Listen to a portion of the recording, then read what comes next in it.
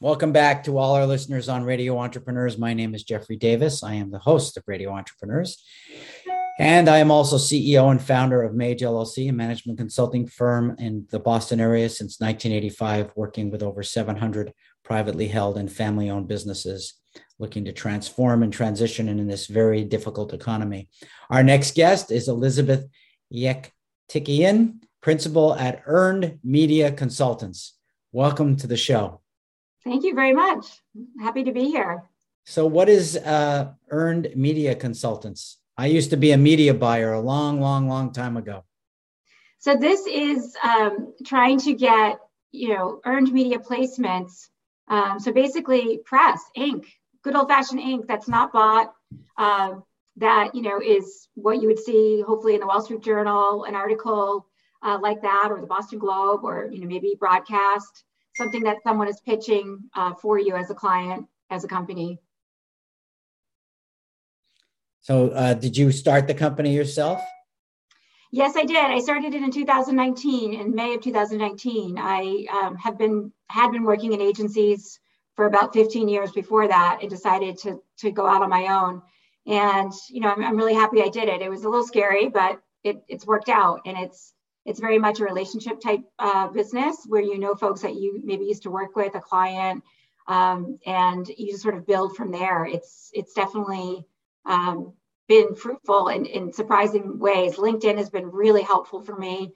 I do a lot of media training. So, I not only try to get the media interviews for clients, focusing on business and broadcast press, but I do a lot of prep, which I think we need to focus more on as PR folks. Preparing the person to do the interview is just as important as getting the interview. And sometimes we don't put as much emphasis on the prep for the person to go out and talk to the world. So I would agree with you, since I do work with a lot of entrepreneurs on speech preparation, leadership speech, leadership talk. So I would agree with you. The preparation and, getting the message across is important, and how they do that, not necessarily how they think.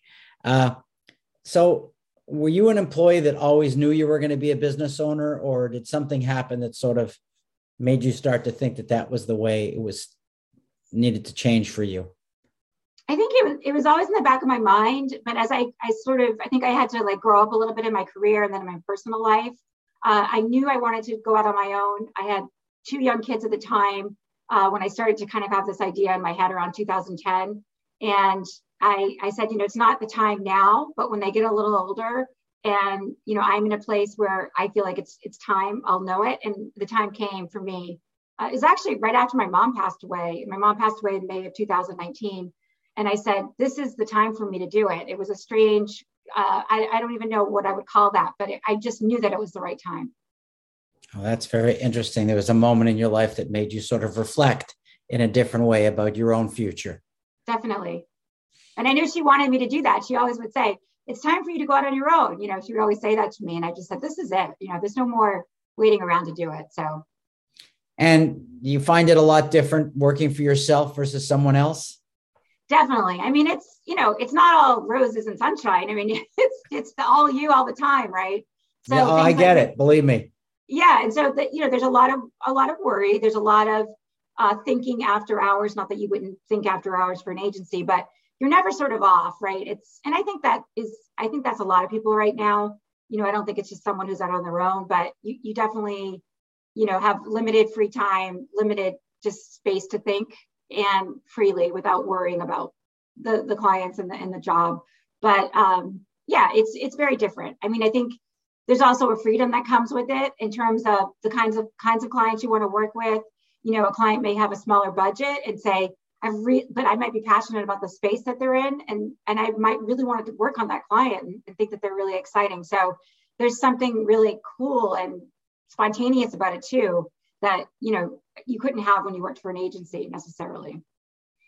Right. Interesting. And what do you think makes you stand out at what you do and makes you unique? I think having a journalist background, I started out, before I got into PR, I was a TV reporter. And I think having that background coming into PR, coming into an agency in 2000 really helped me. I started out doing a lot of media training. So really just what I was saying at the beginning of the interview, most the prep is something that is really, really important. So I came in doing a lot of prep for clients, and mostly the clients I've worked with have been high-tech clients. So lots of startups and some more established companies, and, came in doing a lot of prep for that and a lot of pitching to media, because I knew what was needed to tell a story.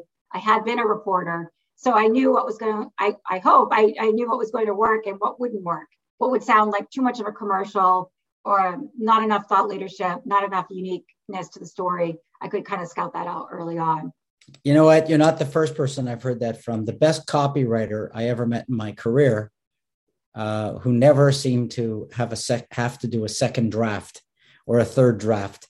And I once asked him why he was so good at putting together his copy right away. And he said, it's because I was a newspaper reporter and I had to send in my draft perfect the first time so that it could be in the paper the next day.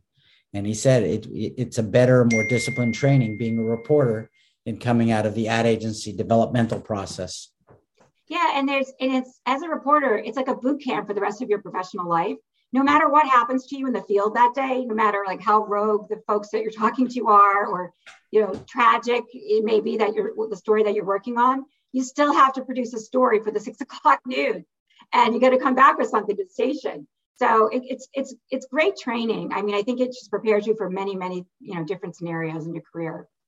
Do you feel that there's a certain type of client that resonates more to you, or an industry? I would say startups in the tech industry. I mean, that's really what I've been doing for since 2000. But there's something exciting about a startup in the tech space. They're always innovating. They're very passionate. They're always on to the next. And I like startups. I like smaller companies. I think that's where I excel, because you have more of a touch point with them.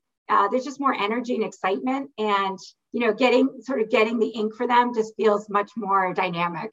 If you get something for U.S. News and World Report for a startup, it's like you're on top of the world. Or a broadcast op, it's amazing. Are you alone and do all the work yourself, or do you have staff also who work with you? I have a couple of folks I work with that are 1099 employees. So, it's not just me on my own. And what's good about that is as projects expand or I get a new client, I can bring in folks that excel in certain areas.